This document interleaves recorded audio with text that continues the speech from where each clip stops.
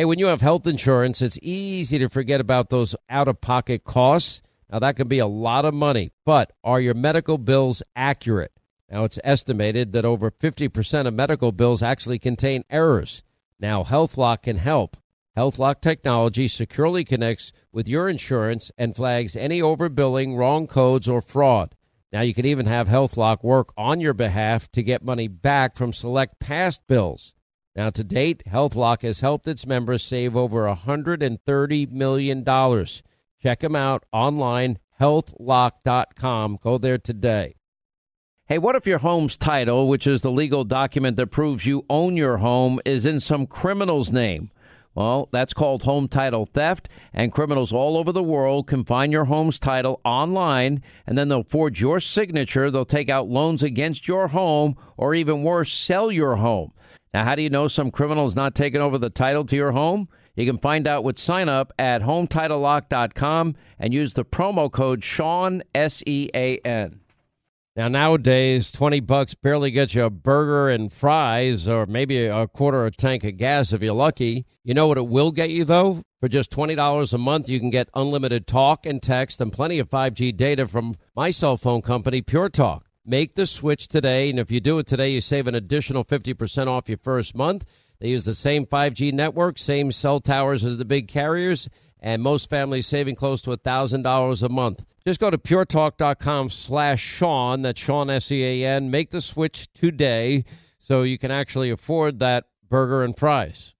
Okay, winter is on the way, and if you listen to this show, you know there's only one product that I absolutely rely on when I get a sore throat or a scratchy throat, and that's the delicious Pine Brothers Softish Throat Drops. Now, it's the only throat drop that is ranked #1 in throat coating action, #1. And I mean, you can literally feel it, that coating of your throat, with their gum acacia, their plant glycerin, and, of course, their delicious natural flavors. Now, they're amazing. My favorite is wild cherry and licorice. I also love the honey and licorice. Now, I've turned a lot of people onto Pine Brothers. You want to know the first three things that come out of their mouth? One, they're delicious. I can feel them coat my throat, and wow, they're soft, almost like a gummy bear. Yeah, I know they're soft. That's why they're called Pine Brothers Softish Throat Drops.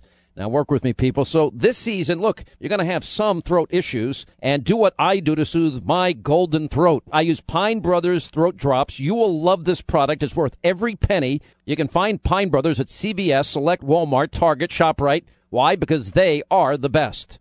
Let not your heart be troubled. You are listening to the Sean Hannity Radio Show podcast.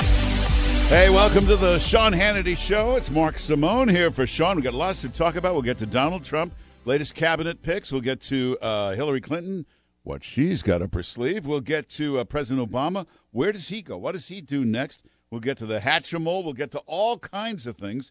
And I heard that Hillary, she said, I just want to curl up with my dog and a good book and never leave the house again. We'll take that deal. Okay. Now, it's a rented dog that they just use in those pictures. You remember that hiking picture? Where in the most amazing coincidence in the history of the world, they run into one person on this 30-foot hike that they went on. Then the one person happens to be somebody who worked for the campaign, had been a campaign donor, and she puts it up on Facebook. Here's Hillary with this rented dog with this coat that says, the hiking clothes that have the price tags hanging off them, and you can still see the creases in them. They just came out of the bag. They haven't been worn yet. So, and what book is she curling up with? It's the Forbes magazine. She's looking through the 400 list for new donors for, you know what I hear? This is the only thing I've heard. She's looking at, and I'm not kidding, it's just on the drawing board, just thinking about it, looking at running for mayor of New York. That's coming up next year, the election for mayor of New York. Hey, remember a long time ago, Bill Clinton talked about it briefly. He thought about it for a second. It's not for him. He's the next president. But she cannot, despite what she says, stay at home. She has no private life at all, nothing to return to. You got to give those Bushes credit. They go back to the private life. They love it. They love their family. They stay home. They're happy. Bush Sr. with the cigarette boat driving around Maine in the water. He's happy. And you've got to admire people. They're really happy, enjoy their lives. But these Clintons cannot go away. Now, Bill Clinton can return to a private life. He has a hobby he enjoys. But she has nothing to go back to. No private life. There's nothing she enjoys doing except money, greed, and power. Doesn't have a lot of friends. Well, she has a lot of friends, but nobody she wants to actually hang around with. So she's got to run for something. Not to mention, for business purposes, that Clinton Foundation, if she's not ever running for anything, she's not going to hold any office, you're not going to see any donations coming into that Clinton Foundation ever again. So she's got to look busy. Now, I think it's pretty obvious to everybody, probably even her now, that she will never be president of the United States. It's impossible. I hate to bring this up. How old is she, 70? She'll be 74 next time. And let's face it, this time she had instead of a campaign bus, they were using an ambulance. I mean, at 74, she's not going to be campaigning for president. So, and I think she's realized, I think it's even sunk in with her, that this is not for her. The first time out, a rookie beat her. Second time out, a total amateur. Never even run before beats her. So I think she's starting to realize she just doesn't have what it takes. So, but that mayor of New York, just keep that in mind. That's something to watch out for. Donald Trump cabinet picks going on all day. We've kind of lost our media. It's sad in a way. The New York Times always leaned left. The Washington Post, and NBC, CBS, they always leaned to the left, and you didn't mind that. It was okay, because you just accepted it. It was part of life. But then in the last 2 years, something changed. Maybe Trump just drove them over the edge, and it's not about leaning left. It's about creating entirely fake stories, just false narratives, and just print them. The New York Times, Washington Post prints them. That's the go-ahead for everybody else. Lester Holt, all these liars, George Stephanopoulos, all these fake people can just quote the New York Times. So that, for instance, they'll just make up something. Problem with Donald Trump, he doesn't read. He never reads. Well, anybody that knows Donald Trump, it's like a joke. This is all he does is read. In fact, if you go into his house, you can tell where he was sitting. Just look for the pile of papers and reports and books. This is all he does is read. He has a nice staff. There's one woman, that's all she does, pick up these newspapers and these stuff that he leaves all over the place. Go on the plane. You can tell what seat he was in. Just look for the pile of papers and stuff. Then the other one was he doesn't listen. He just doesn't listen. Hey, talk to anybody that's ever been in a meeting. I've been in a lot of meetings with him. It's beyond listening. He puts on this sonar, radar. In fact, you have to warn people if they go in. He's going to really look at you like an X-ray machine. He'll listen to every word you say. He'll hear what you're not saying. He'll read between the lines. And I always warn people about this. He's going to remember everything. So 14 years later, he'll quote one of those numbers you gave him that wasn't right. So, but they just make up this stuff. There's this week the new fake narrative that they created. Transition team in turmoil. What's going on? The chaos in this transition team. Why is nothing happening? Let me point out that how many appointments we have now? 4? We've got Chief of Staff. We've got Bannon. We've got, I guess we can say Flynn, National Security Advisor. Let's say it's Jeff Sessions. You're already at 4 people. They probably got 6 more ready to go on Monday. This is what, a week and a half? President Obama and I think it was 6 weeks before he got to his first nomination. 6 weeks before there was even one nomination. President Clinton, President Bush, 8 weeks before there was a single nomination. Donald Trump had some within the first week, more in the second week, and all I read about New York Times, Lester Holt, Washington, the transition team in turmoil. What's going on? Chaos everywhere. But you don't get angry about this. I know a lot of people are having a lot of problems in their life with friends, with family, with Facebook friends. You go on Facebook and you see these posts they put up.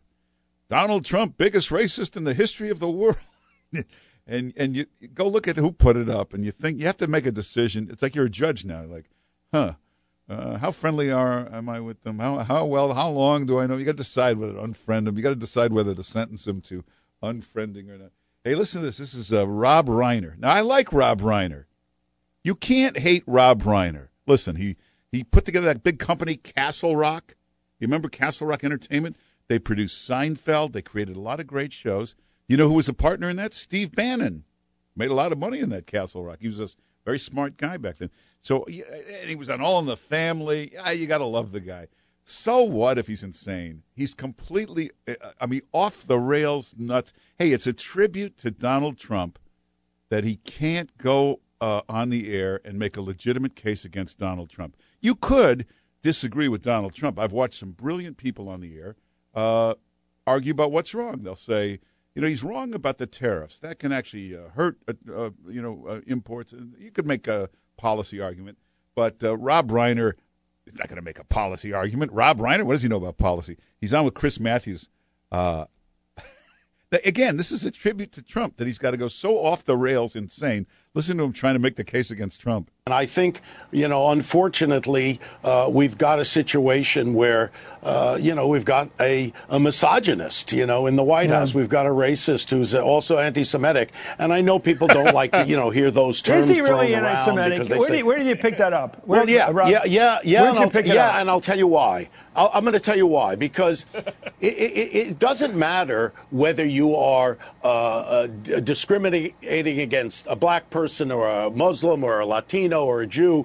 If you are comfortable with the fact that there are groups who hate Muslims, hate Jews, hate Latinos, if you are comfortable with having those groups support you and you don't in a forceful way say, this is not part of who I am, then you are basically the Jewish police at the Warsaw Ghetto. You're condoning it. And I've never heard Donald Trump ever say that he was against any of those groups that are supporting him. Well, let's talk about the complexity of that, because it is, I don't want to say. I think we got the idea. You got to admit that's pretty funny. So by his own definition, Rob Reiner is anti-Semitic. He's a racist because I never heard him denounce it. You in there, Ethan, you're a racist anti-Semite. I have not heard you denounce it. I denounce. Too late. I've known you for years. I never heard him denounce it. Not once. So by this Rob, you got to love him. He's a little stupid, but he's a nice guy. By his own definition, if you don't denounce something, that means you're for it. Now, if he was here, Rob Reiner, you could not explain this to him. He would just go deaf instantly. But let's just go over some facts. I know the Trump Organization pretty well for many, many years. You go to the Trump Organization, first thing you notice, it's mostly women. I'm talking about employees, executives. There are a higher percentage of female executives in the Trump Organization than probably any company in the world. Do you know that when he built Trump Tower, and that's 1984, that's a long time ago, he put a woman in charge of the whole project of construction? That was unheard of in the construction industry. Nobody had ever done that before. But it's always been a heavily female organization. Now, Jewish. Well, Trump's family is mostly Jewish. His son-in-law is an Orthodox Jew. His daughter is an Orthodox Jew. All his grandchildren are Jewish. His sons marry Jewish women. In fact, he's the only Gentile in the entire house. So you couldn't have a more Jewish family than the Trump family. But he's anti-Semitic. And the king of all these crazy thoughts, I want you to think about this. This is one of the funniest things in history. He's been called a xenophobe. He hates foreigners. That's all he gets. A xenophobe. He's a xenophobe. You can read this everywhere. He's the only guy in history ever to be accused of being a xenophobe while married to a foreigner. That's pretty hard to do. So everybody in the house is Jewish. He's married to a foreigner. The whole company is women. And Rob Reiner, he's a misogynist. I think he just likes saying the words. They sound like big words. He's a misogynist. He's what else is he? A xenophobe. Oh, and an anti-Semite. All of it. Like Steve Bannon. I don't know this guy as well, but I've known him. He seems like a great guy. Again, he was one of the guys that put Seinfeld together. Well, doesn't sound too anti-Semitic to me. Breitbart was Jewish. He now runs Breitbart. The guy he put in charge, the senior guy who runs it, is an Orthodox Jew. This doesn't sound like a big anti-Semite to me, but to Rob Reiner, hey, just enjoy it. Don't get mad at anybody. It's Thanksgiving. It's Christmas. Just kind of laugh. I live in the middle of Manhattan. I go to these parties. I went to one the other night. This party was all these Vanity Fair, New York Times writers, and they don't know me that well, but I'm standing there, and each one is coming over to me saying, I've cried every night. I cry every night. How are you feeling? I said, well, it's just not easy. And then the next one comes over and says, what are we going to do? And I said, I don't know. Just enjoy it. I left. I realized they're miserable. Good for them. Let them just be miserable. We'll take some calls in a minute. 800-321-0710 is the number. You know about Hatchimals? You don't? Oh, everybody in the world is trying to get this toy. It's like the most sold-out toy in the world. It's like a big egg and oh, you don't know about this? Oh, all over America now. People are killing to get one of these. It's like those Cabbage Patch dolls or those other things. Yeah, I mean, anyway, we'll get to that and more coming up.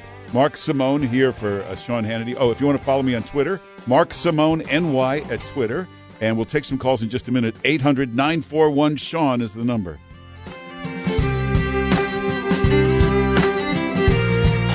Information download. Hannity and the breaking news you might have missed today. With Sean's insider information. Sean Hannity.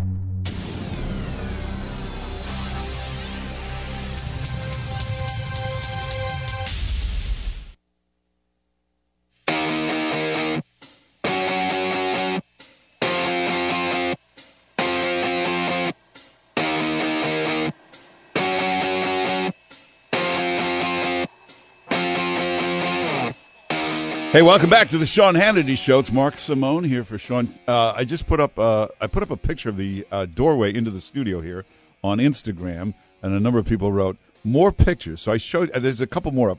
Just what this studio is decorated with. It's very interesting. It's Mark Simone NY at Instagram. I think you'll like the doorway. I think you'll like what's in the. Well, you'll see. Anyway, should we take some calls? 1-800-941-SEAN is the number. Tomorrow, Donald Trump is in Bedminster. Now, the problem is he's in Trump Tower, which is right in the middle of the busiest part of Manhattan, 56th and 5th. It is causing a nightmare traffic-wise, pedestrian-wise. So he really needs to leave at some point. But he is going to go to he has a golf club way out in the more suburban area of New Jersey in Bedminster. He'll be out there tomorrow. That'll ease the congestion in New York. But Mitt Romney is coming to see him tomorrow. We don't know what that's all about. But let's go to Lou, who's calling from Virginia. Lou, welcome to the Sean Hannity Show. Hi, how you doing? I'm surprised I got through, but I'm glad I did. So. And you want to talk about Romney? You think Trump should Yeah, offer? I just I think Romney basically stabbed Trump in the back, and I lost all respect for Mitt Romney during this election, as well as a lot of other people, Glenn Beck and Colin Powell, and a lot of these that basically turned back on Trump. Don't forget Martha Raddatz. We found out what a liar Lester Holt is. It's only a 3-hour show. I can't give you all the names. Yeah. But Romney, Trump is a bigger man than I would be because, but I hope he talks to him and basically at the end of the conversation just says, "You're fired." Well, now, wait a minute. Nobody knows that he's inviting Romney to give him a job. Maybe he's going to have a talk with him and then at the end say, "Did you think I was going to offer you something?" Media lie. I don't know, but it's a lot of that going on. Or I think at some point in the meeting, Trump should lean over and slap Romney and say, "You can act like a man, like the Godfather." Yeah. I don't know, but Romney, hey, love him or hate him, he's a smart guy. Hey, remember way back when he said Russia's our biggest threat, and he was 2 years ahead of his time on that. So. It wouldn't be wrong to give him something. He's a smart guy. Lou, thanks for calling. Tiffany from Kentucky. Hey, Tiffany. Hello. Donald Trump named his daughter Tiffany. Oh, really? That's interesting. Well, I can see you're choked up about it, but go ahead. Well, I think hers is with an I or a Y, isn't it? No, it's with a Y. It's named after the store, Tiffany, next door to Trump Tower. Mine is Annie. Oh, okay. Yeah. All right. Well, we don't want to go too fast for you, but go ahead. All right. Well, Trump was talking about how he wants to create more jobs, but with more jobs, we're going to also have more businesses. Yeah. And I feel like that's going to create pollution. We should be lucky enough to have that problem, but we'll work on that. Thanks for calling, Tiffany. Hey, there's like 2,000 protesters in front of Trump Tower, and they're all getting paid. So he's already created jobs. They didn't even start getting these created jobs. Listen, pollution, you got to watch that. But more jobs is not a bad thing. Hey, we got a lot of great guests coming up. Stuart Varney, the great Stuart Varney, will be with us next. It's Mark Simone here for Sean Hannity. We'll get to that next.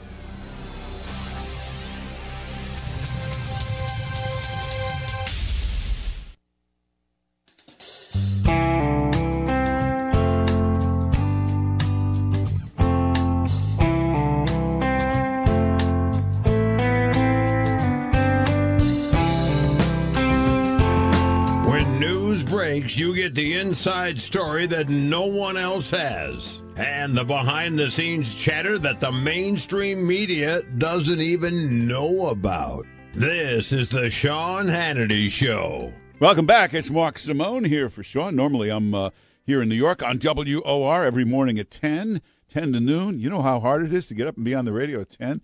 This is a more civilized thing here. You wake up at 10 like a normal person. Screw around for a few hours.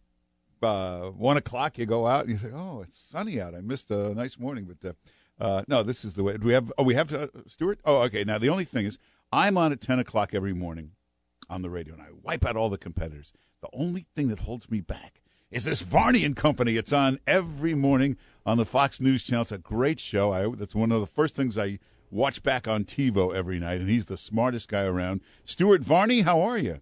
Well, Mark Simone, I'm pretty well, thank you very much indeed. And by the way, we're on Fox Business Network. Oh, that's right, Fox Business Network.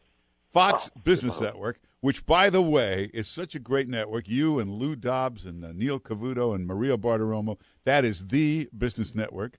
And there was another business network, but you've been wiping them out lately. We have been doing very well, I'm very pleased to say. We're having fun, Mark. He's killing that other network. Hey, Donald Trump, I really think they're going to make it. I mean, just by bringing down the corporate tax, I don't think, did people ever understand that corporate tax is 15% everywhere and 35% here? Isn't that a suicidal policy? Yes, it is. And we have a corporate tax rate of 35%. And then some states have a corporate tax rate which is added on to the 35%. The result is that when American corporations make money overseas, they don't bring it back to America, which would subject them to this huge 35% tax. No, they keep it overseas. And at this moment, the big technology companies, I'm talking Microsoft, Google, Apple, the big names in technology, they have somewhere in the region of $2 trillion parked overseas. That's their money, their profits parked overseas. Because if they bring it back to America, they pay this whopping great tax rate. So Donald Trump proposes to make the corporate tax rate 15%. That, if he gets it through, and I'm sure he will bring some of that money, maybe not all of it, but a big chunk of that money back from overseas. Let's suppose they bring back a third of it. You are now talking somewhere in the region of $700 billion, and it comes back to America. Now, some of it might go to dividends. Some of it might go to a stock buyback program, but a lot of it would go straight into new investments in the United States.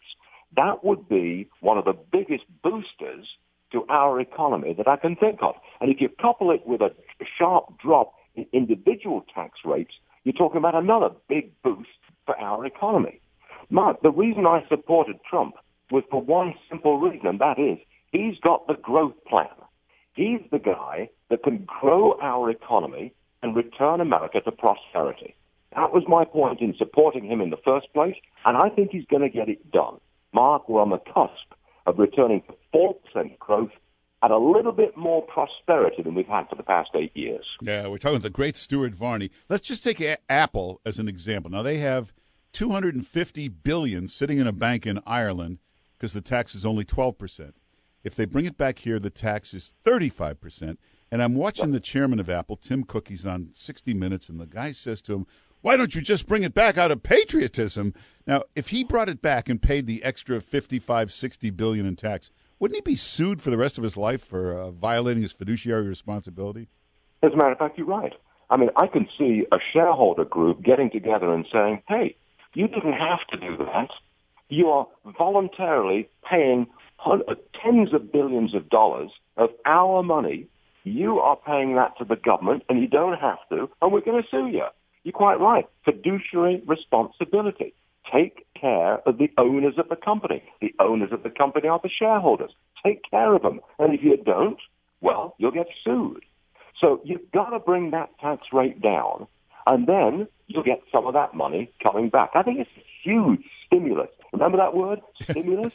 We used that for the $800 billion program that President Obama, it did, frankly, very, very little. Now we've got the opportunity of a really big stimulus program, which will do a lot for America. Yeah, so part of the Trump plan, and hopefully first 100 days, get that corporate tax down so we're competitive. Then the other thing is regulations. I was talking to the head of a major bank. He said, we have hundreds of millions of dollars. We have billions of dollars sitting there. We can't lend it out. The regulations are killing us now. Well, you're talking about something called Dodd-Frank. Without getting too technical, that is financial regulation passed in the first couple of years after the crash. It was an attempt to control the banks, to control Wall Street. But you can think what you like about whether Dodd-Frank worked or not, but the plain fact is it costs $500 million a year, and the banks have to pay that money to the regulators to be regulated. Now, that's kind of ridiculous, isn't it? That's a lot of money, and it's not going to be made in loans, and they've got these bureaucrats sitting over their shoulder looking at every single thing they do, which puts, we call it the dead hand of regulation. Some people will think that it was necessary. I personally think it should have been done in a very different way. So if you reform Dodd-Frank, you've got a good shot again at putting some more stimulus into our private sector economy. This is really important stuff, Mark. Yeah. I don't want to get too technical. I know I live in the world of, the world of finance. Yes, I do. But it's plain and simple. We must have growth in the private sector of our economy if we want to return to prosperity. And you know, Mark, prosperity is the glue that binds America together, isn't it? When the cake is the same size and you're busy re-slicing it, you fight amongst all the slicing pieces. That's what you do. But if the cake is growing, we all get a little fatter, we're all a little happier. That's the way it works. You know, we've had a dead economy for 8 years. You can spin all these numbers every which way you want, but wouldn't you agree the best metric that tells you everything is what the Fed rate is? If the economy's really bad, they take it down to 2%. Well, our Fed rate has been 0% for 8 years. That's the first time that's ever happened, isn't it? Yes, it is. We've never seen anything like this before. The Federal Reserve, for whatever reason, brought interest rates down to zero, along with other big central banks around the world. You're at zero. And they printed a ton of money to get it down to zero. You know, frankly, it hasn't worked. At best, it's been a holding operation, but at worst, it's the dead hand that's on the economy. We don't like it. I think we need a change. Let's get back to prosperity. Do you remember the good old days when the money was flowing? When the money flows, this is America. That's what it's all about, isn't it? As a newly minted American citizen, Mark Summers, I'm telling you, native-born American, that this is a great place if you restore a little prosperity. Come on, boys. Yeah, and not only that, as people would point out, you know, when you're strong at home with a booming economy, you're strong overseas. It's one of the best foreign policy moves, too. Just have a strong, booming economy. It changes everything worldwide. Obama never wanted real growth. He wanted fairness. He wanted to re-slice the pie to make it more fair. Well, he did that. But he didn't give us prosperity. He didn't give us growth.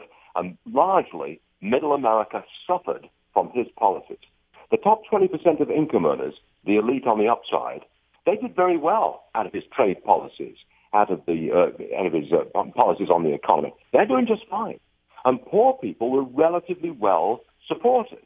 But the people in the middle, that's 60% of America, that's middle America, they stood still.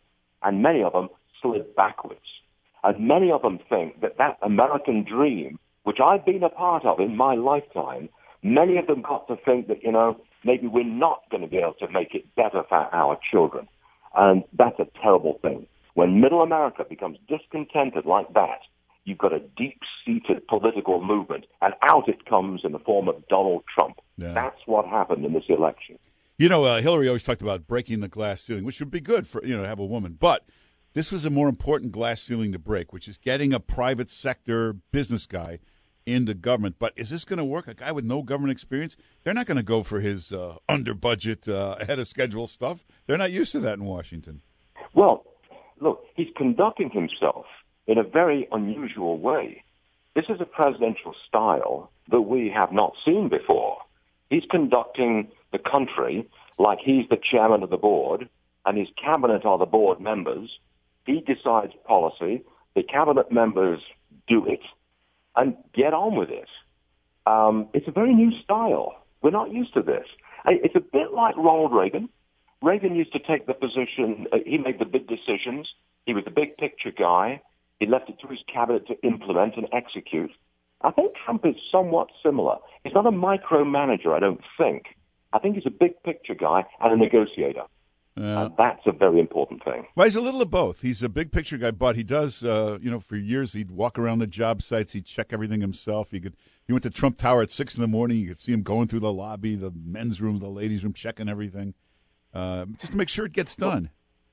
Don't you feel that the mood has changed? Yeah. I mean, I think America had a pretty negative, divisive mood for much of the last 3, 4, 5, 6, 7 years. I mean, it just didn't feel like we were together and moving forward. But along comes Donald Trump, and in the space of 10 or 11 days, I do detect a mood shift. Maybe it's me. Maybe I'm cheering on the guy that I supported. Maybe so. But I just feel we've turned a corner, opened a new page, going in a different direction.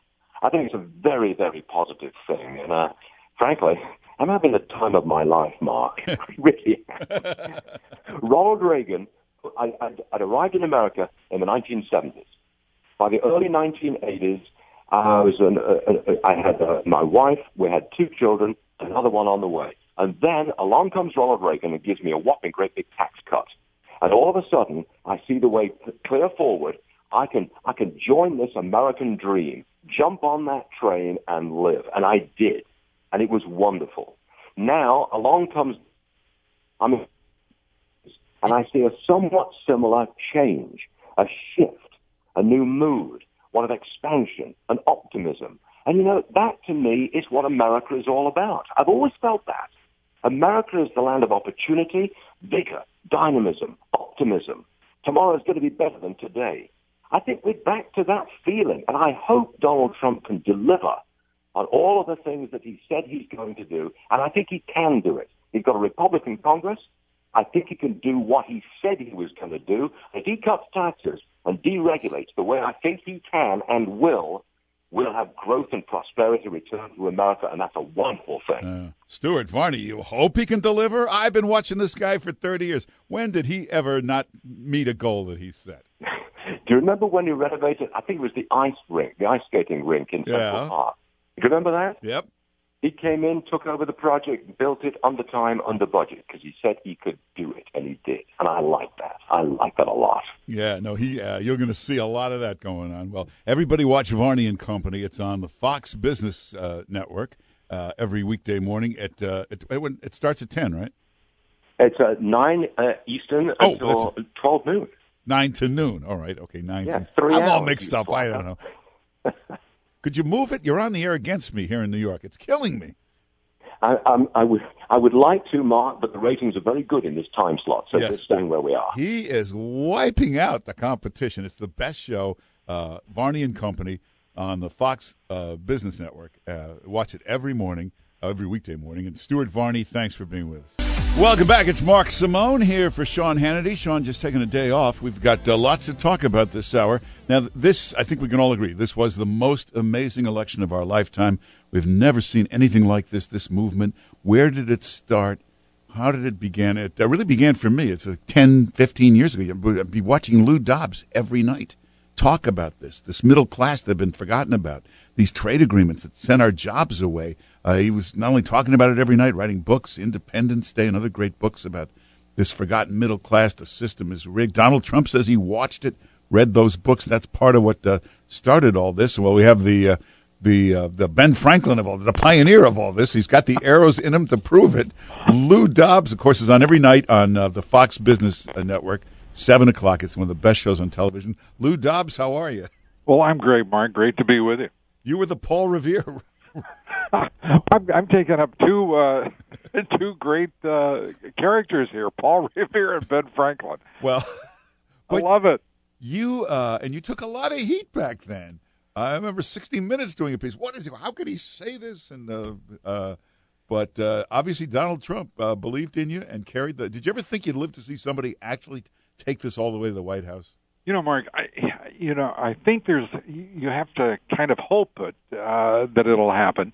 But all you can do in the arena of ideas is keep pressing the ideas. I've, as you well know, I have been an advocate for the middle class, the working men and women in this country, small business people, my entire career.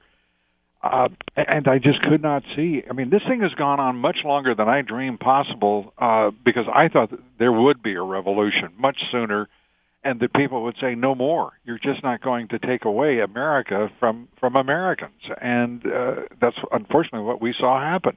The idea that the middle class today is just about 15% smaller than it was 15 years ago is stunning. And that the household net worth in this country is precisely where it was in 1996. I mean, thank God for Donald Trump is all I can say. Yeah. Well, people may not remember there was a lot of pushing for you to run for something back then.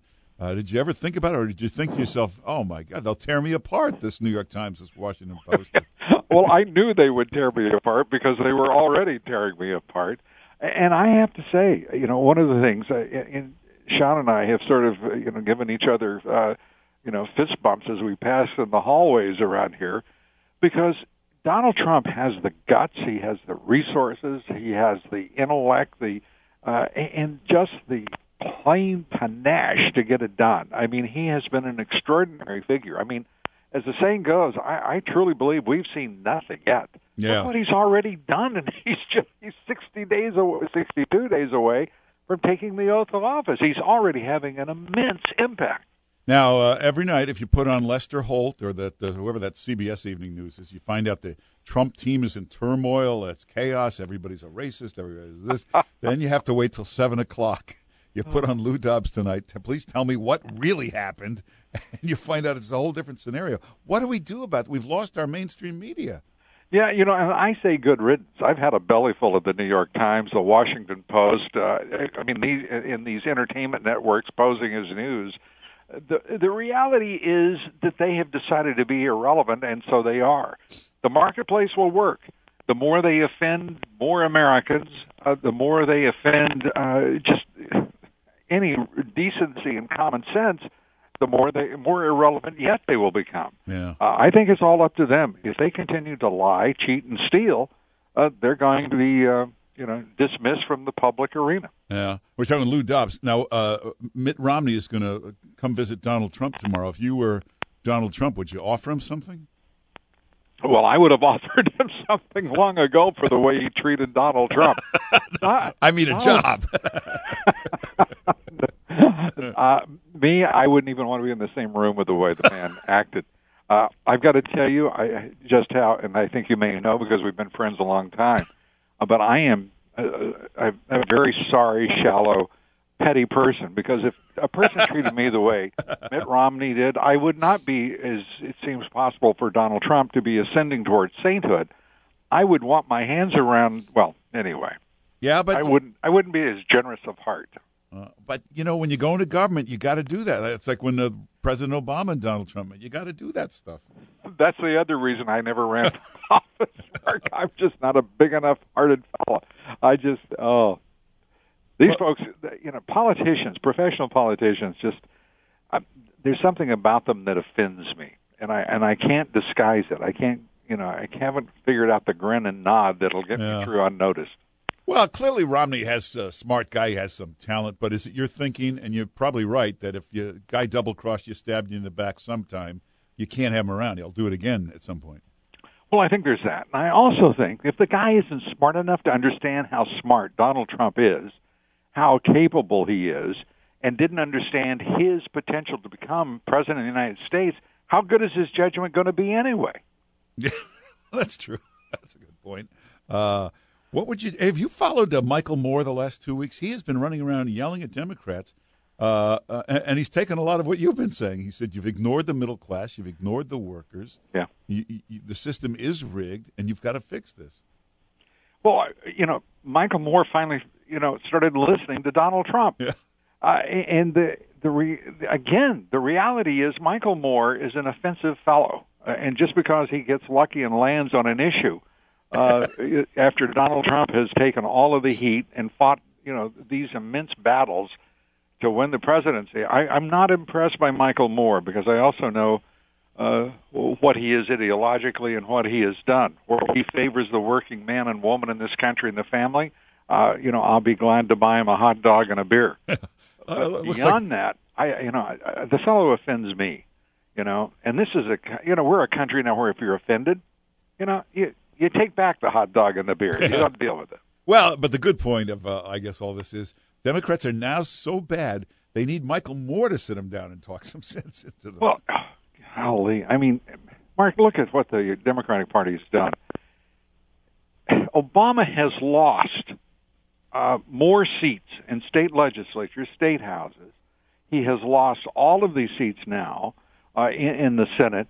This is the concluding ballot on the Obama presidency. He has been a historical disaster.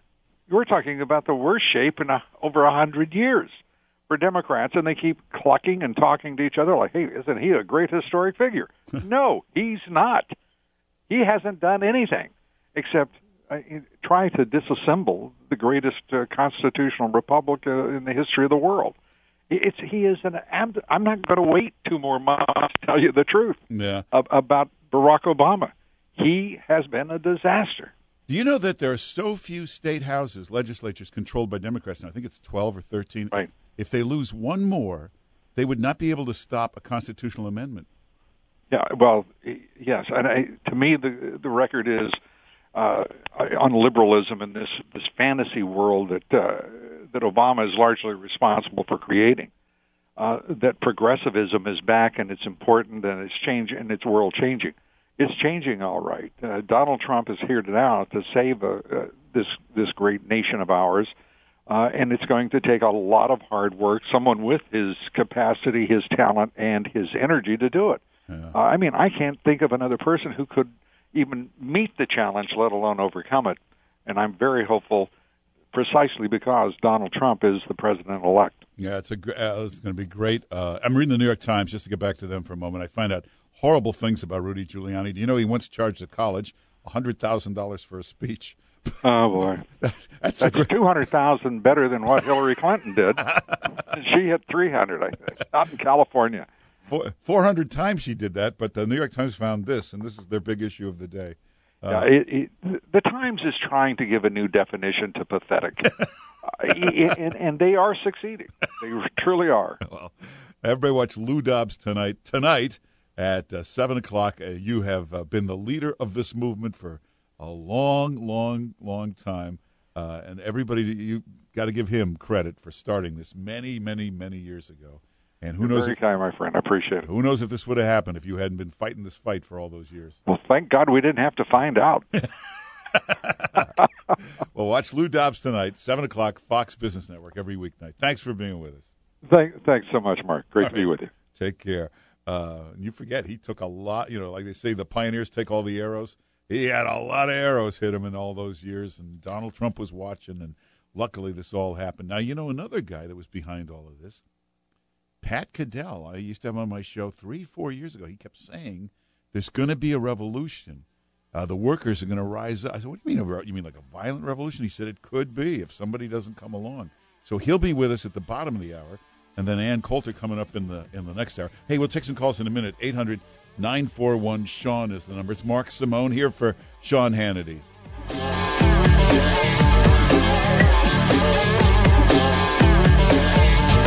Keep Hillary and Slick Willie out of the White House? Yes. Then join us here 3 hours a day for the latest updates on the road to 2016. Sean Hannity is on right now.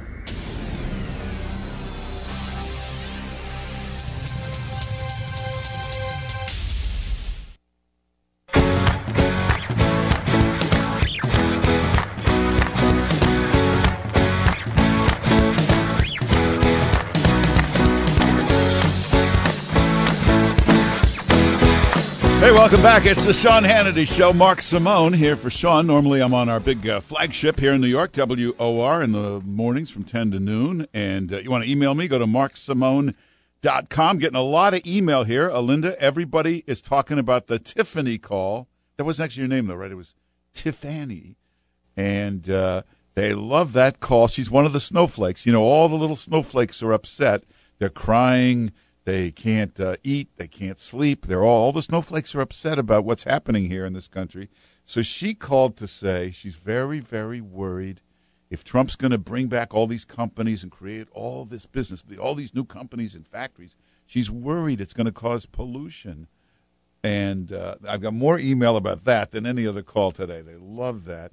Now, to all the little snowflakes out there, don't worry. Just stay calm. Everything will be okay. We went through this in New York when Rudy Giuliani was elected mayor in 1993. I remember all the same thing. They were screaming he was a racist, he was a homophobe, he was a thisophobe, a thatophobe, and it was going to be awful, and he was going to lock everybody up. And it goes on for about a year. It happened with Reagan, too. It'll go on for the whole first year. But what happened, especially with Giuliani, they started to notice, whoa, wait a minute, crime is down 20%.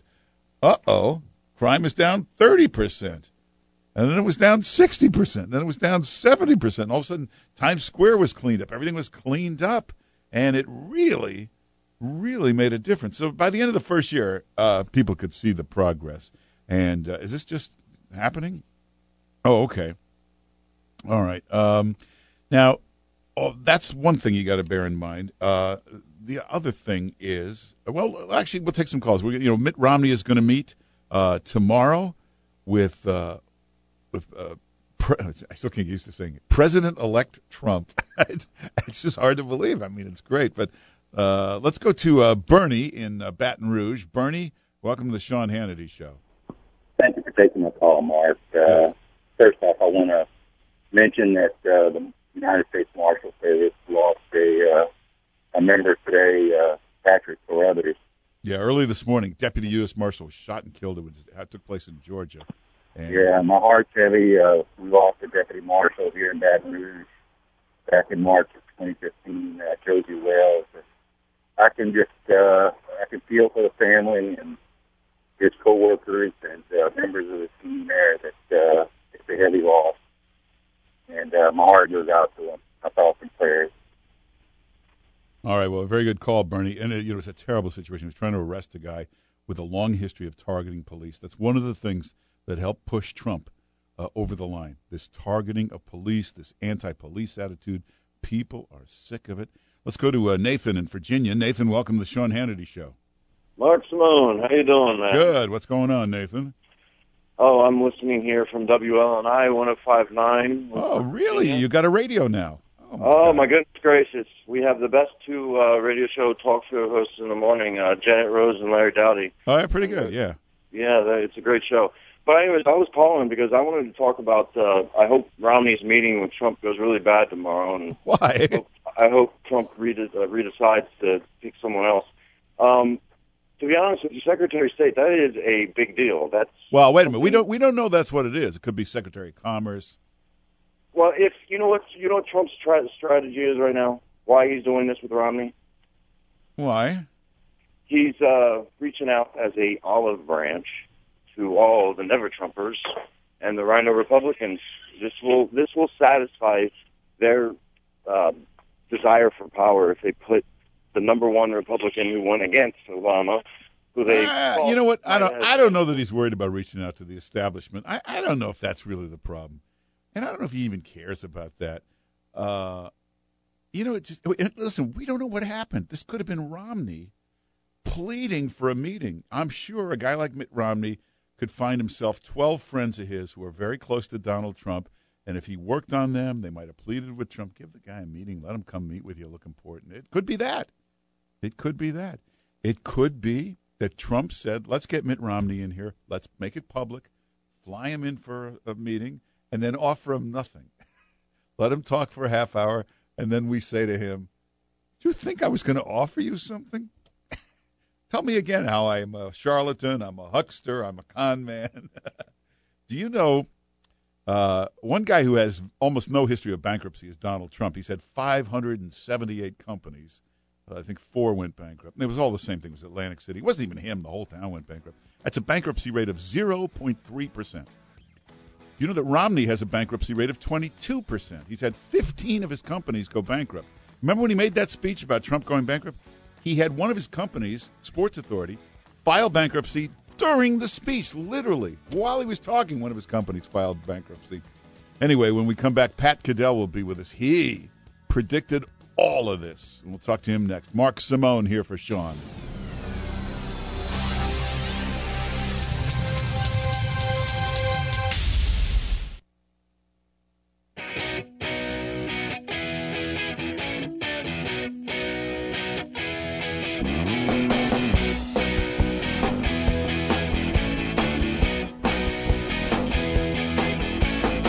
Sean Hannity is broadcasting now on over 500 radio stations around the world. And now, here's Sean. Oh, my God. I didn't know this was on 500 stations. I'm going to get nervous now. It's Mark Simone here for Sean Hannity. Sean will be back on Monday. Hey, Pat Caddell has done everything. Pollster, campaign manager. I mean, he's the smartest guy when it comes to running for president. Couple of years ago, must have been 3-4 years ago, he'd come on my show and he started telling me about a revolution is coming. The people are going to take their country back. I said, what do you mean? It could be violent. He goes, could be. He predicted everything, and he's on the line right now. Pat Caddell, how you doing?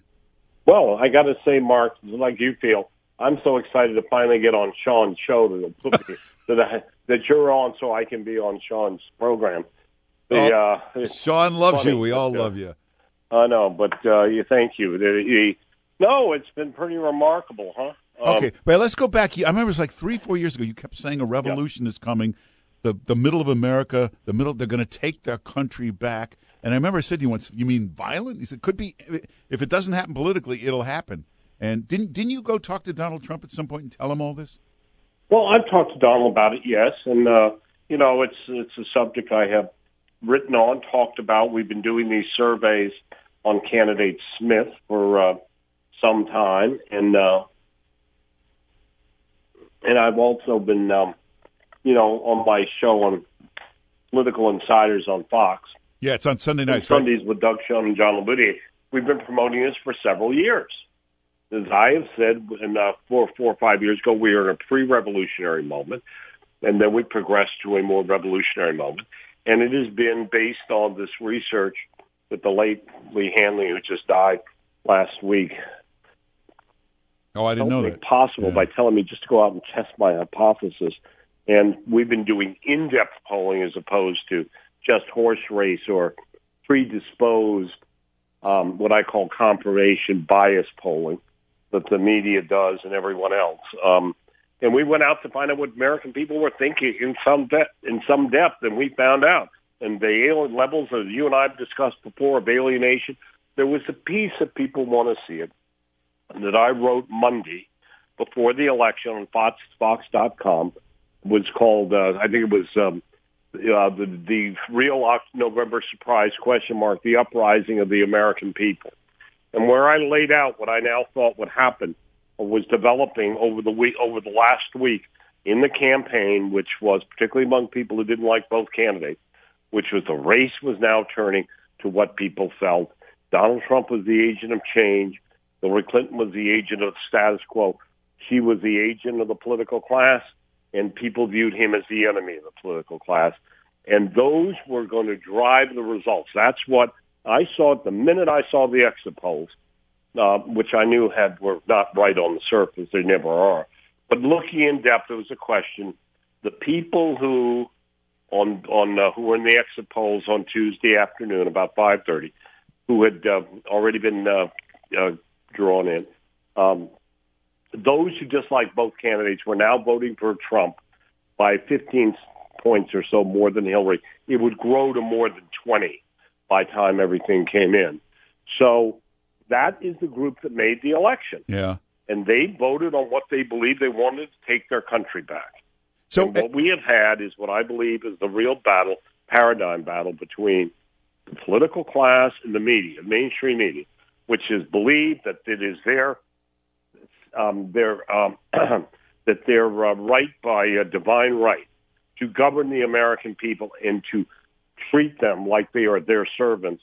And the American people, for whom this country has always been built on their ultimate sovereignty, that they meant to reassert their sovereignty, they meant to retake their country back. Yeah. And that they have done so, and that they would do the best vehicle they could find. Donald Trump might not have been the best vehicle, but he was the only vehicle, and that's the one they went for. And this is, and that is an important aspect of this. And my larger point is, this isn't just the end. This is just the beginning. You know, there's an old. We are going to see, as I have said to you, yeah, over the past 2 years, we are seeing a new political paradigm that our Smith, We Need Smith project, the candidate Smith polling has shown, and that this is just the beginning. We have a new political paradigm. We will see a renewed configuration of politics. Whether Trump succeeds or fails, if he succeeds, he may redesign American politics. Hey, but Pat Caddell, if he fails, which I believe is Steve Bannon's desire, is to follow up because he's a great advocate of this. And if he fails, he'll be somebody else. But wouldn't you the agree? The Democratic Party will have to come to grips with the rise in its own party in a rigged system. Let me just stop there. Can you imagine that? I don't know a prominent Democrat ever who said in 2015 and 16, what are we doing coronating Hillary Clinton to be the nominee? What is wrong with us with all the baggage and all going on?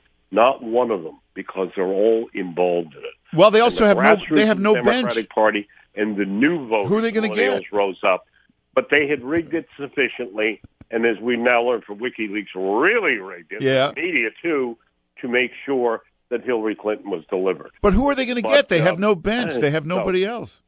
Well, I'm sorry? They have nobody else. They have no bench. Who else? There is no Democrat they could get. Well, that's true. The bench does not exist. Yeah. Who's the thing? They can thank Barack Obama for that. Yeah. Barack Obama has made himself successful and has done it by throwing the Democratic Party all the way down to the legislative seats under the bus. Yeah. Now, will Donald Trump be able to get things done? Will the old Washington Guard, will they block him? Will they fight him? What will these lobbyists do? We will find out as we get to the real, where the rubber hits the road, trade issues and immigration and other economic issues. And if he is fighting for that and they're standing in his way, then what he will have to do is go to the country to get more people elected who support him, who will fight for him and fight for that agenda. His ability to articulate that and to convince people, he's got a difficult road to hoe because you don't turn everything over overnight. It is a process, what has to be done, but we've got some issues that are really important, and they're right there. And that is where, as I said, the rubber will hit the road. Yeah. Now, what does he do about right now, I think people are terrified of it. They should be. None of them expected it. Yeah, but also you got all the mainstream media, New York Times, NBC, everybody printing all these horror stories that they make up all day. It's frightening everybody. What does he do about that? Well, he's got to be, by his own performance will overcome that. And at some point, his people and he have to make the case that these people, what I'm saying about them today, well, I think I was quoted on this morning saying about CNN and others, we've replaced Samuel Johnson's last refuge of the scoundrel is patriotism, and the last refuge of the scoundrel is racism. Yeah. And that's what they do. They just accuse everyone of everything because they cannot grasp what's happening with the peasants. How the peasants have decided that they are not going to be led around by the nose anymore by their betters who have failed America, failed the country, and threatened their children's future. Well, and if they want to if they can't get this message, they'll get it another way. Yeah. Well, this may be the beginning of that battle. Pat Caddell, you said it 4 years ago. You were saying this, and you were absolutely right. Everybody can watch you Sunday night on Fox, right? 7 o'clock. Well, we're off this Sunday, but hopefully right after Thanksgiving we'll be back. All right, it's a really good show. We're taking a break every Sunday night. Pat Caddell, thanks for being with us. My pleasure, Mark. All right. Great. Thank you. Take care. Well, no, hey, he was there years ago saying this. I know Donald Trump used to consult with him and talk to him. Without Lou Dobbs starting this movement, without Pat Goodell pushing it, who knows what would have happened. Ann Coulter will be with us later. Now, do you know, we could go back. Actually, wait, let's do it right now. Let's go back. Do you have this audio? Listen to this. This is amazing. This is like a year and a half ago. A year and a half ago, Trump had just come down that escalator. She's on that Bill Maher crazy HBO nut job liberal show with that crazy liberal audience. This is like 3 weeks into the primaries. Trump is a brand new candidate. They ask who could win. Listen to Ann Coulter. Here we are. Ann, which Republican candidate has the best chance of winning the general election? Of the declared ones right now, Donald Trump.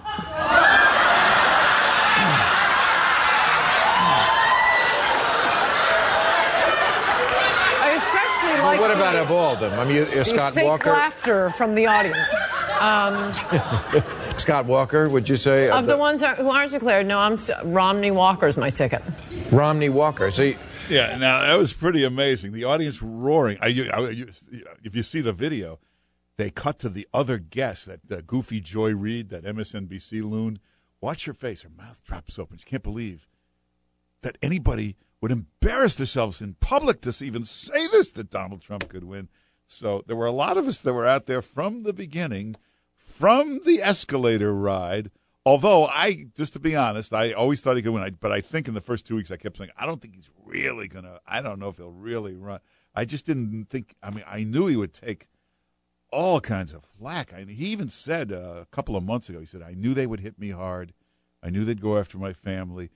I had no idea it would be this bad, this ugly, this vicious. He was in front of an audience in Michigan, and I remember he looked at him and he said, I'll take these hits for you because this has to be done. And if you think about it, who else would have withstood all of that and won? Anyway, we'll take some calls in a minute. 800-941-SEAN is the number. 800-941-SEAN. If you want to follow me on Twitter, it's Mark Simone NY at Twitter. At Instagram, Mark Simone NY at Instagram. In fact, we have a couple of good studio pictures up there. Take a look at that. We'll take some calls in a minute. 800-941-SEAN is the number.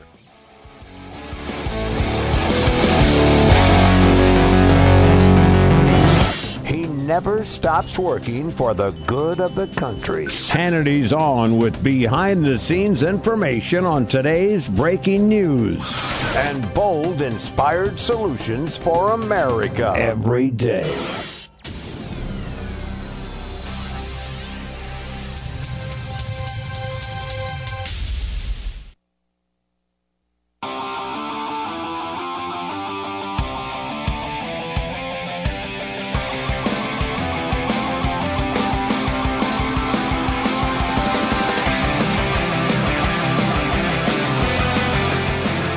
Hey, it's Mark Simone here for Sean Hannity. Normally I'm on WOR, our big flagship station here in New York, from 10 to noon. I'm filling in for Sean today. We're high above Rockefeller Center. Look down there. That's where that Christmas tree is going to go. They're already bringing it. I can't stand this.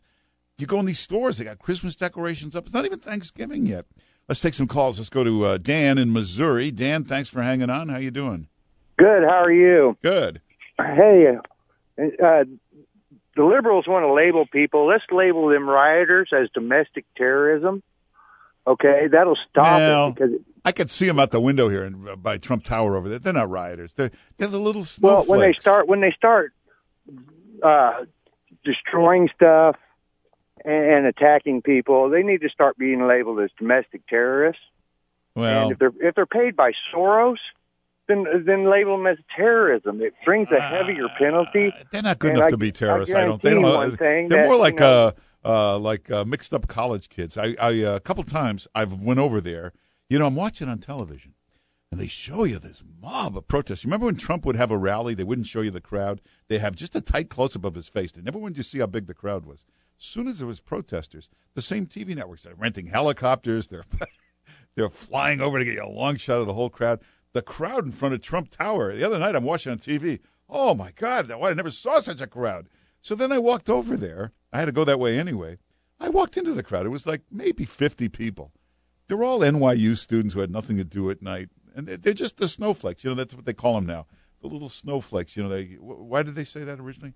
Oh, because we're all individual. No two are alike. So, but they're like little snowflakes. They're all offended. They're all frightened. They're all crying.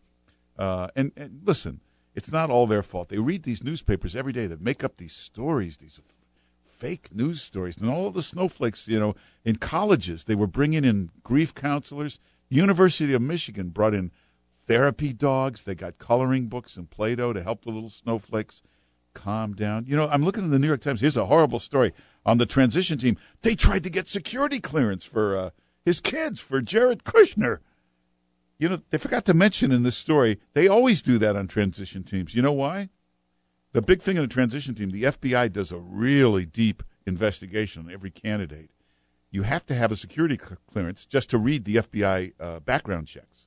So that's why they often do that for them. Or I'm reading about all the foreign leaders, they hate Trump. This is going to be awful. He's already talked to 26 foreign leaders that have called him. They all seem to be getting along with him. When President-elect Obama spoke to his first foreign leader, it wasn't until January 8th. Trump has already spoken to 26 of them who seem to love the guy. Many of them called him. They wanted to talk to him, and they were very productive conversations. You keep hearing that transition team in chaos and disarray. They've already got like 4 nominations in the first week. Bush, Clinton, first nomination was 8 weeks into the process. Obama was quick. First nomination, 6 weeks in. Hey, we got a lot coming up in the next hour. Ann Coulter will be with us. She wrote maybe the best Trump book. You remember she wrote it a few months ago. It's called In Trump We Trust. And she predicted what would happen. Now, I'm predicting in the next 4 months, you will see 500 of these guys write Trump books, all to cash in and make money and act like they knew what was going on. Meantime, a week ago, they would have told you they were in that group. He has no chance. Electoral college, he can't possibly win. And they always remember that. What was that whole talk about? The new demographics, it's impossible. We may never have any Republican ever win again. Electorally, it's impossible. They were so happy about that electoral college that they're now trying to get rid of. So we got a lot coming up in the next hour. Don't go away.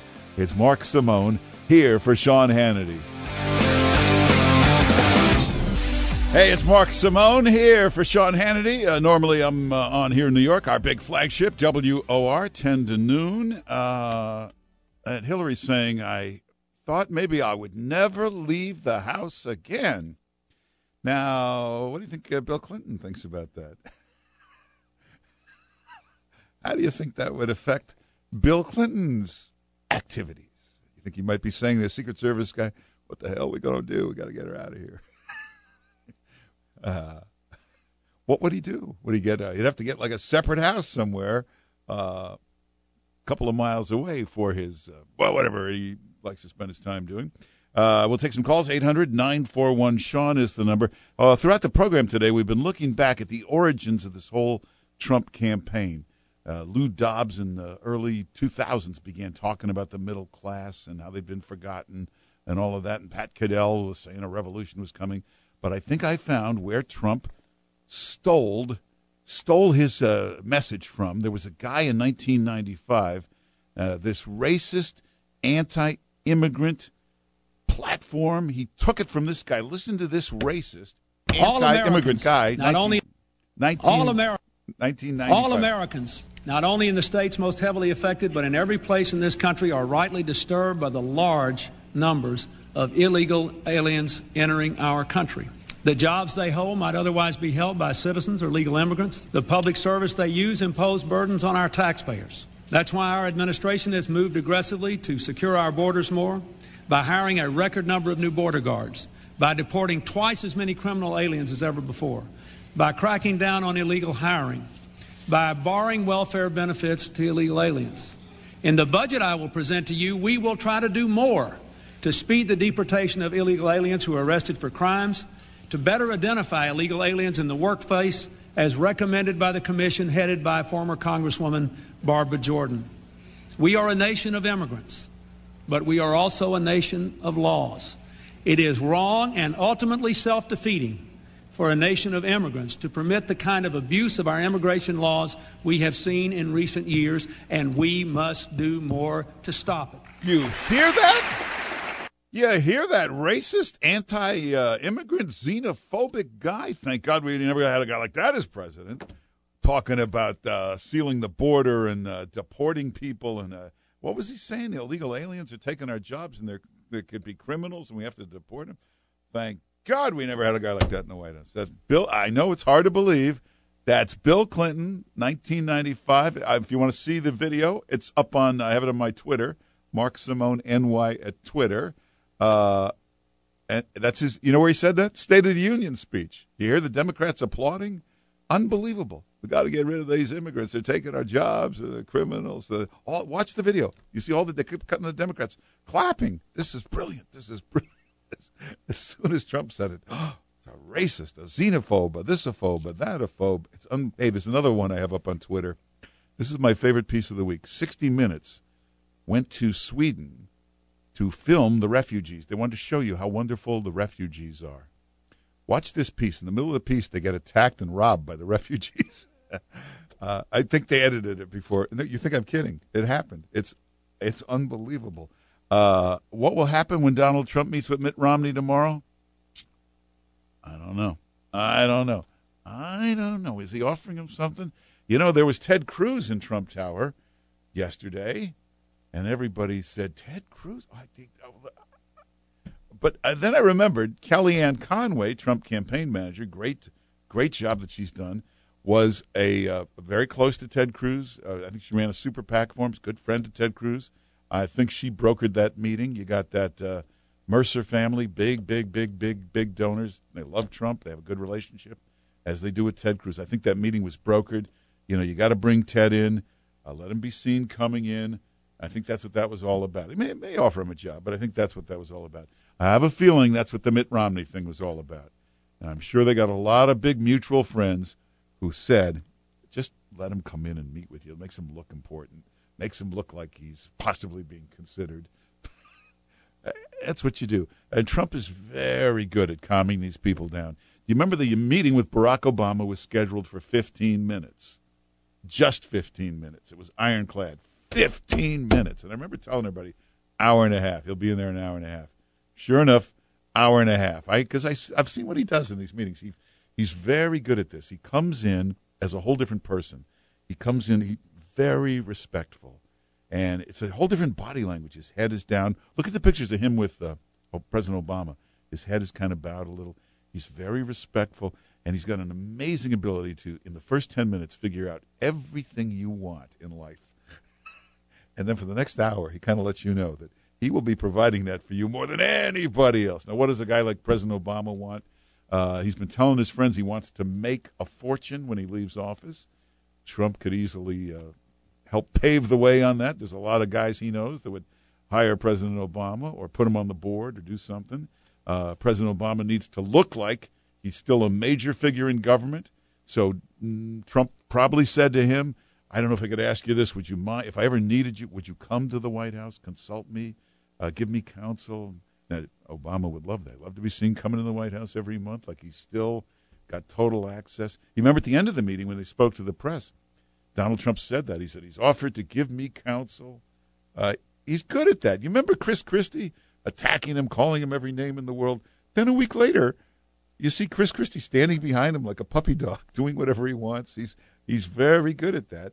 So if you see a Mitt Romney by next week standing behind him, nodding, whatever you want, Mr. Trump, he's very good at putting these people to work. Now, it's very tough. Anytime you pick up the New York Times, the Washington Post, they keep telling you all these things that just makes it sound horrible.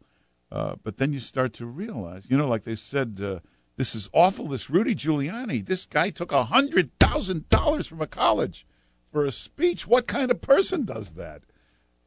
But then I'm looking at Hillary Clinton. There was $300,000, and it wasn't once. It was 15 times a week, every week for 4 years, till finally she bankrupted every college. There was no more money to take. And then they said, Giuliani, he's had business all over the world. This is horrible. And then I'm looking it up. I said, wait a minute, millions of secretaries of state had business all over the world. John Foster Dulles, the most beloved figure. They named the airport after him. He had business all over the world. He was an international lawyer before he took office. That's one of the reasons he took office. He already knew every leader, every country. He knew what was going on there. Giuliani in his business over the last 15 years has been in 80 countries, working with different governments, meeting with world leaders all the time. this was a good thing up until a week ago. Now it's a bad thing. Now we don't like it.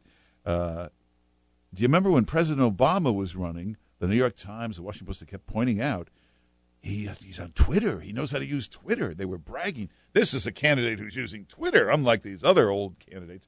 He's on Twitter.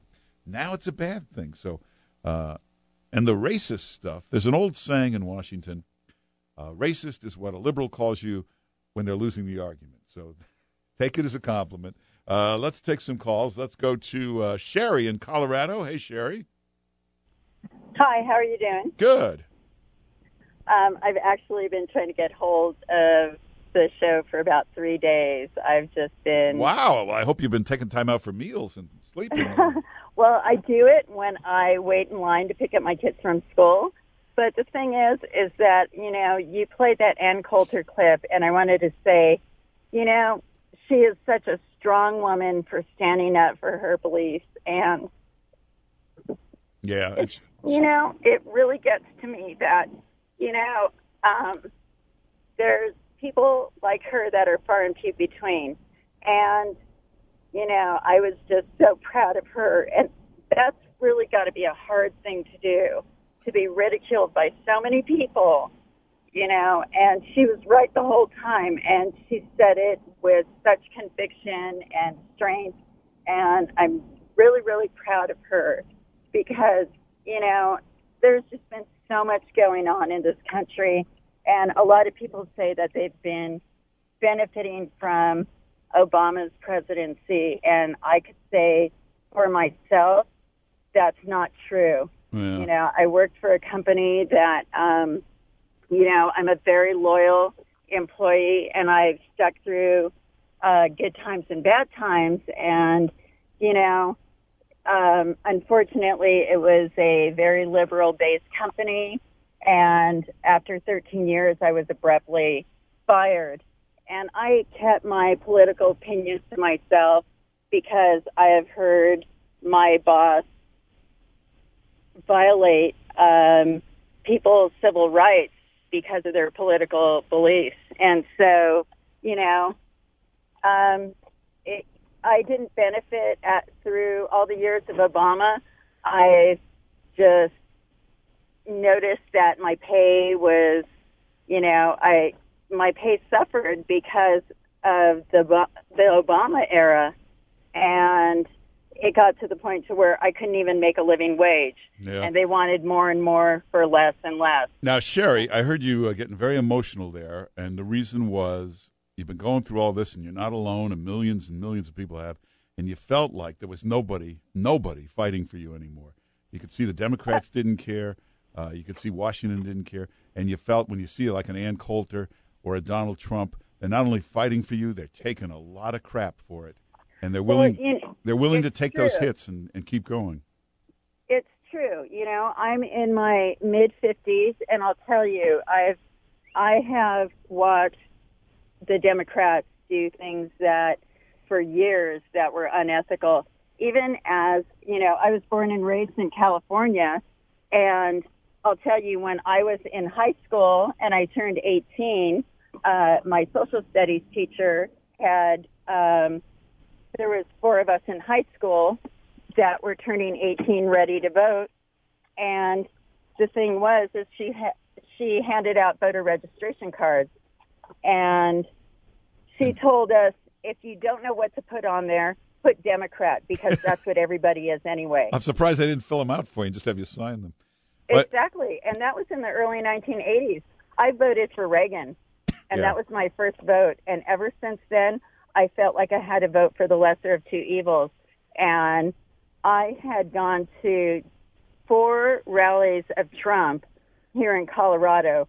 I've never been so energized and invigorated and felt like there was hope for my children. Well, Sherry, I know you're getting a little emotional there, but I understand. Thanks for calling, Sherry. It's a great call. You're not the only one. That's really, if you can't figure this out, if you're still mystified by what happened, that's what happened. There's a lot of people like her, tens of millions of people. I could see it in the convention. There was one moment in that speech where Trump said, right in the middle of that speech, he said, the system is rigged and you've been forgotten about. And people like Sherry kind of looked up. And then he said, I am with you, I will fight for you, and I will win for you. And nobody else has ever said that. Can you imagine Hillary Clinton saying, I'm with you? You'd watch your wallet. You wouldn't want her with you. I'm with you? She had her shirts made up. I'm with her. You're with her. But when Trump said, I am with you, I will fight for you, and I will win for you, that is what turned the whole election. And then I saw him at a lot of rallies, especially in the Rust Belt. He would always look at that crowd, and he'd say, I'm with you. And then he'd talk about what they were doing to him, how they were trying to stop him, the unbelievable attacks on him. And he said, I'll take these hits for you.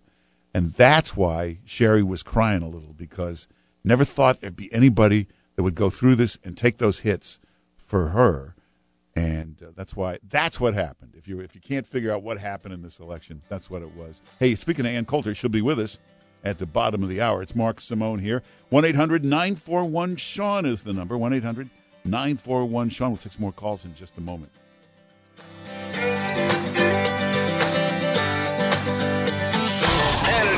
You're tired of government overreach and Big Brother watching your every move. Now it's time to take back America.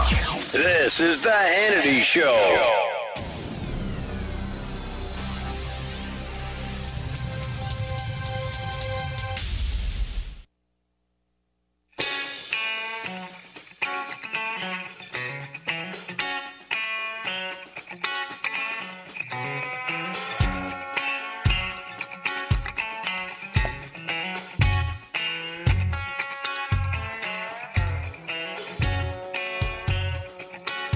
Hey, it's Mark Simone here for Sean Hannity. Ann Coulter will be with us in just a few minutes. Let's take a call or two. Let's go to Alabama. Mike, welcome to the Sean Hannity Show. Hi, Mark. Great to be here. Thanks. I was calling in. I knew Ann Coulter, was brilliant and beautiful, but didn't know that she was one of the bravest people in the world.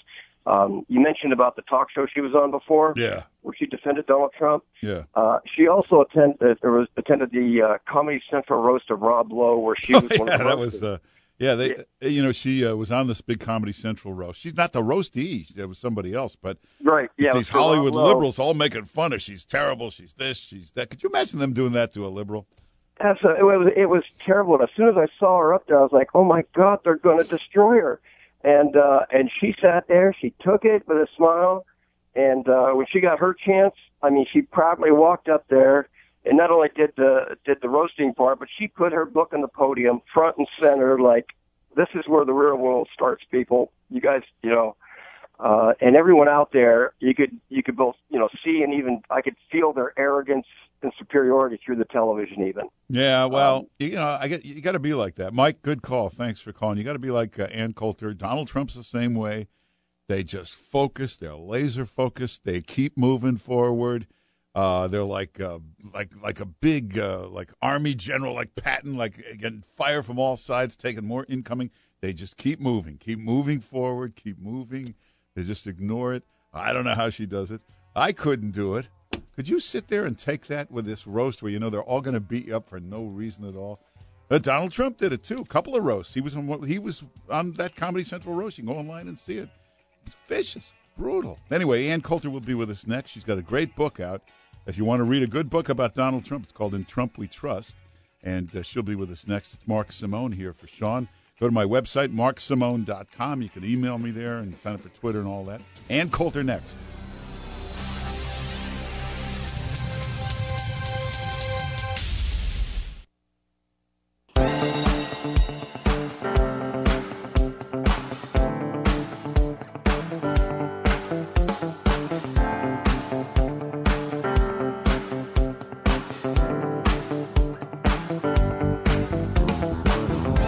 Bold, inspired solutions for America. This is the Sean Hannity Show. Welcome back. It's Mark Simone here for Sean Hannity. Let me just point out, everybody is going to write a Donald Trump book now. You're going to see 50 Donald Trump books come out. But the one you want to get is the real one. It's Ann Coulter's book. It's called In Trump We Trust. It came out months ago. It's not going to be, I said this was going to, she said everything before it happened, so that gives it much more credibility. And, of course, her website's AnnCoulter.com. Ann Coulter, how you doing? Fantastic in Trump's America. Well, now we played this clip from this is the Crazy Bill Maher show on HBO. You want to play it again? This is you a year and a half ago. 1 year and a half ago. Listen to this. Here we are. And which Republican candidate has the best chance of winning the general election? Of the declared ones, right now, Donald Trump.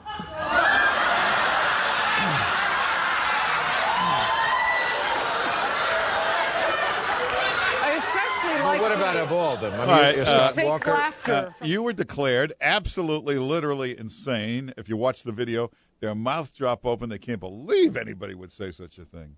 What I really like about that is the fake laughter from the audience.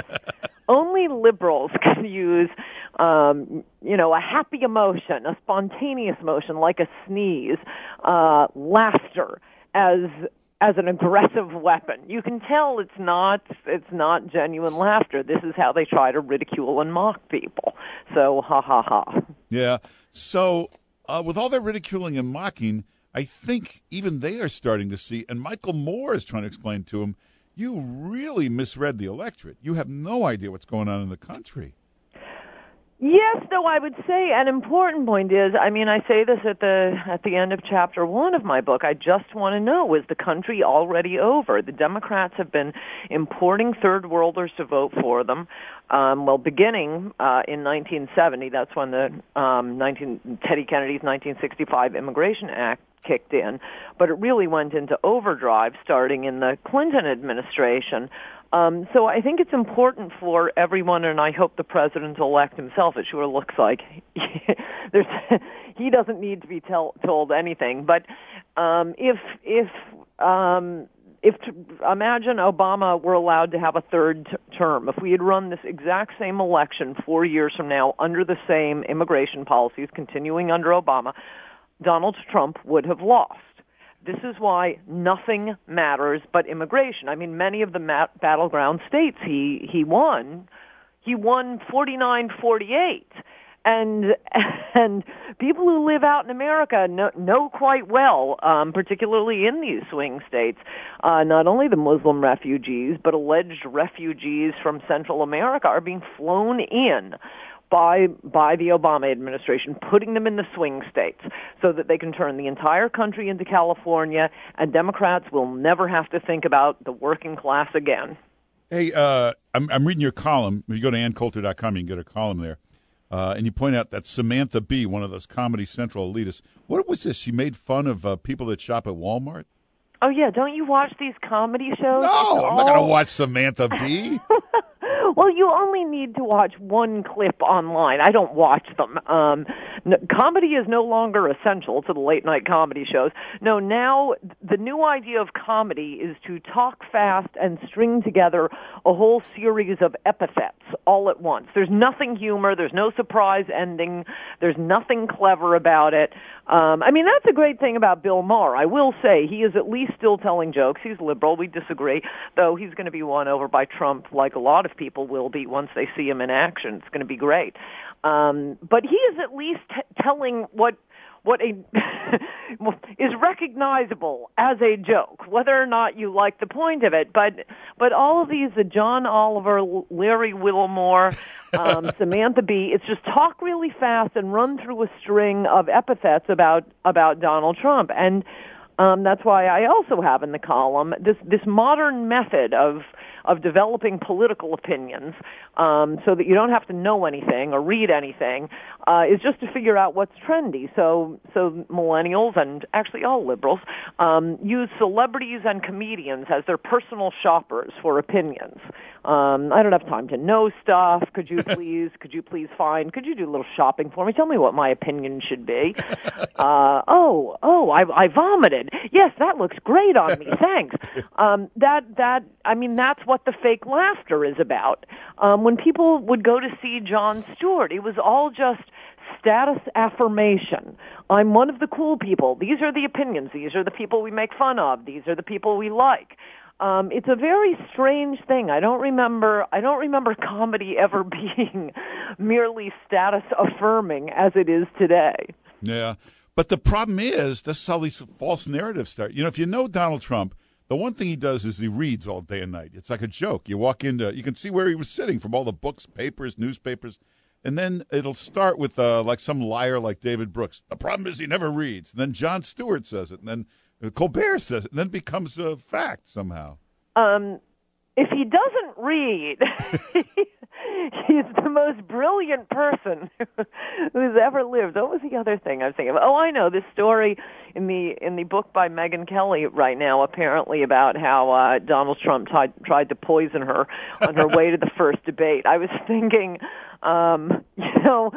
if that man is clever enough to have contact with the driver, getting one of the debate moderators to the debate, stop for coffee, poison her coffee, and anticipate, because he has some sort of wild prognosticating abilities, that she was going to ask a question that would be rude and vulgar toward him, poison her. I am so relieved we have this guy as our president. Yeah, well, and Megyn Kelly did go on Twitter later and confess there was no truth to the poison story.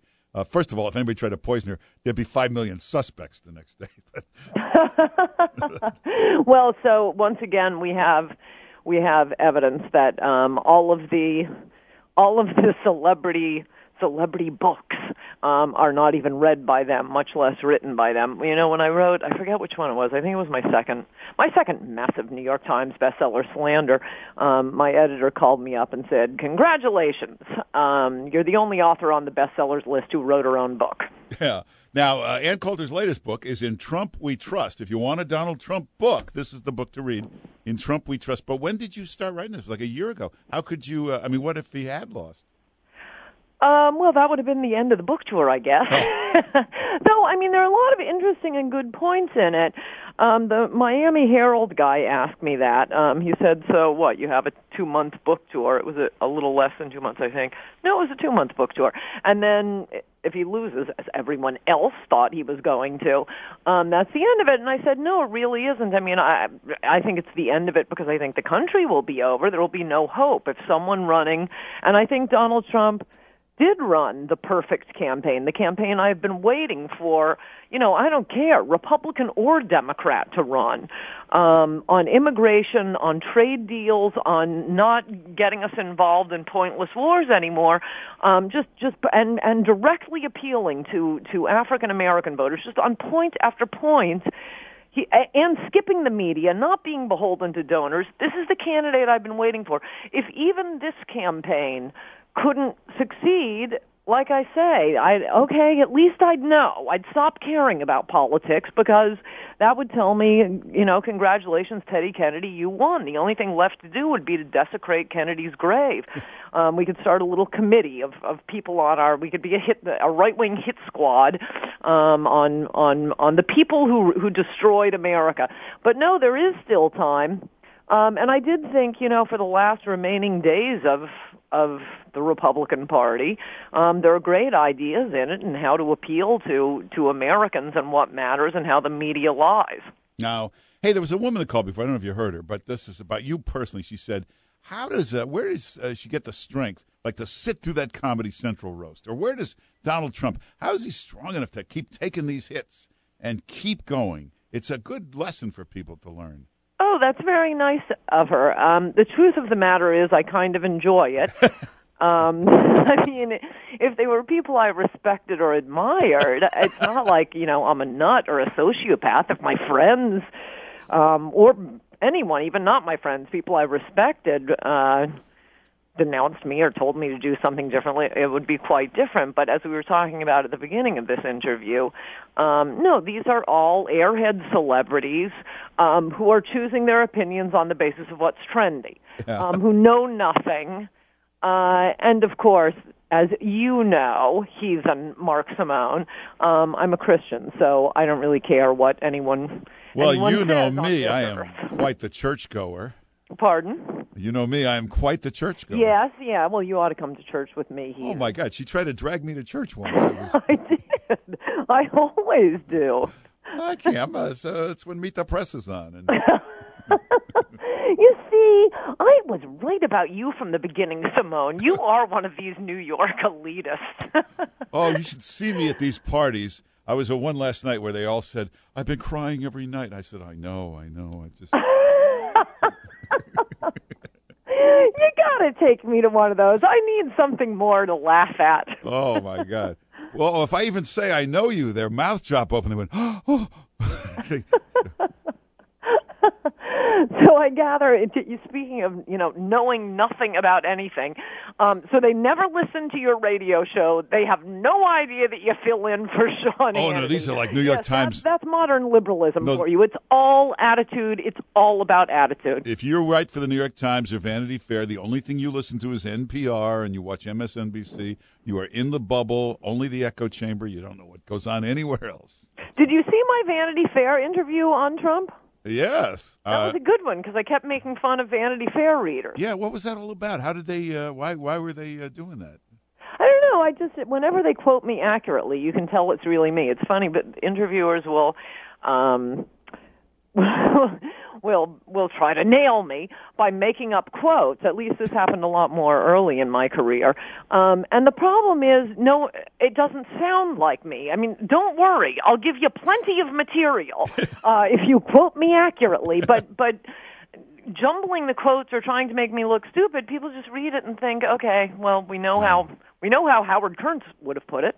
Yeah. Hey, before we're out of time, Mitt Romney is coming to meet with Trump tomorrow. What should he do? Give him a job?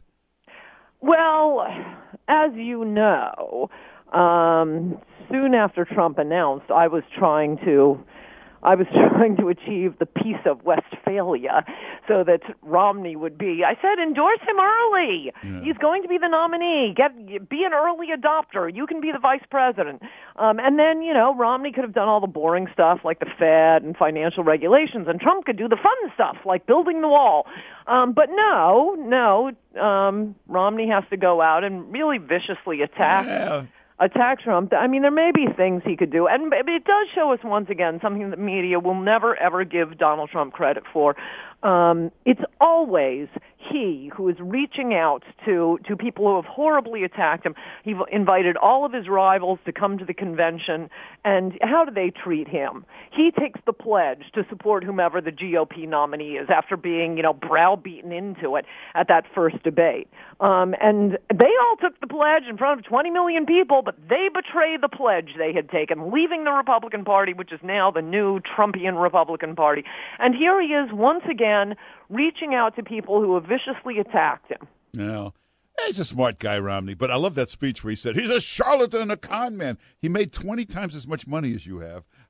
That's a pretty good con man. I know what's disturbing to me about it was everything I liked about Romney was that's what he was attacking Trump for. Romney had the best position on immigration until the mighty Trump. Romney used to complain about China's currency manipulation and these bad trade deals. Romney was as close to a Trump as we had until we got the original, the platonic ideal in Donald J. Trump. So what, was he going to betray us? Did he believe any of that stuff? But yeah, I mean, I don't know. We'll see. All right. Well, the big always trust Trump. In Trump we trust. Yeah. Now, if you want to, you should read this book. This is the book on Donald Trump. Everybody's going to start writing books. Forget that. Just get In Trump We Trust by Ann Coulter, and it was way ahead of its time. In Trump We Trust by Ann Coulter. You go to her website, AnnCoulter.com. You can get her column and everything there. And Ann Coulter, thanks for being with us. Good to talk to you, Mark Simone. Bye-bye. Right, take care. Since 9/11, the Tunnel to Towers Foundation has been committed to supporting our nation's first responders and veterans. Now, they are the heroes that put their lives on the line for our communities and our country. Heroes like U.S. Army Major Jonathan Turnbull. Now, Major Turnbull sustained devastating injuries at the hands of an ISIS suicide bomber. Now, the complete loss of his left eye, a puncture to his right eye. He needed more than 20 surgeries and countless hours of rehabilitation. Tunnel to Towers thankfully paid off his mortgage, and they gave him a specially adapted smart home designed for his needs. His home also gives him hope. And with the help of people like you, the foundation supports families like the Turnbulls. Join Tunnel to Towers. This is a great mission. They support America's heroes. They're hoping all of us will donate $11 a month so this great work continues. Their website, the letter T, the number 2, the letter T.org. The letter T, the number 2, the letter T.org. The letter T, the number 2, the letter T.org for the Tunnel to Towers Foundation. Hey, if you want a firearm that is easy to transport, you got to check out the U.S. Survival Rifle from our friends at Henry Repeating Arms. Now, it is a portable rifle that you can put together, take apart in just minutes, and then when you're not using it, you can store the parts in the little case that it comes in. It's so small you can store it pretty much anywhere, and it's light enough to carry everywhere. Now, it comes in black and 2 different camo patterns, and you can pick one up for $300 to $400 depending on the finish. Check out their videos. Go to their website. It's one word, henryusa.com/survival. And while you're there, make sure you order their free catalog. Now, Henry makes more than 200 rifles and shotguns and revolvers, all made in America, all backed by a lifetime satisfaction guarantee and the best customer service in the business. Go to their website, henryusa.com. Get their free catalog. They'll send you free decals and a list of dealers where you are. That's henryusa.com. Free catalog decals for the Henry U.S. Survival Rifle. Hollywood is under siege from an external force. Now, the same Hollywood that sold the American dream, they are now making nightmares a reality. Many major films make choices to appease the Chinese Communist Party to be distributed in China.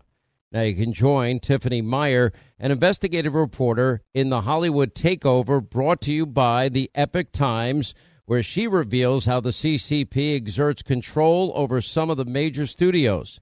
Now, don't miss the most important documentary about Hollywood yet. And for a limited time, you can watch the first 10 minutes for free at HollywoodTakeover.com/Sean, SEAN.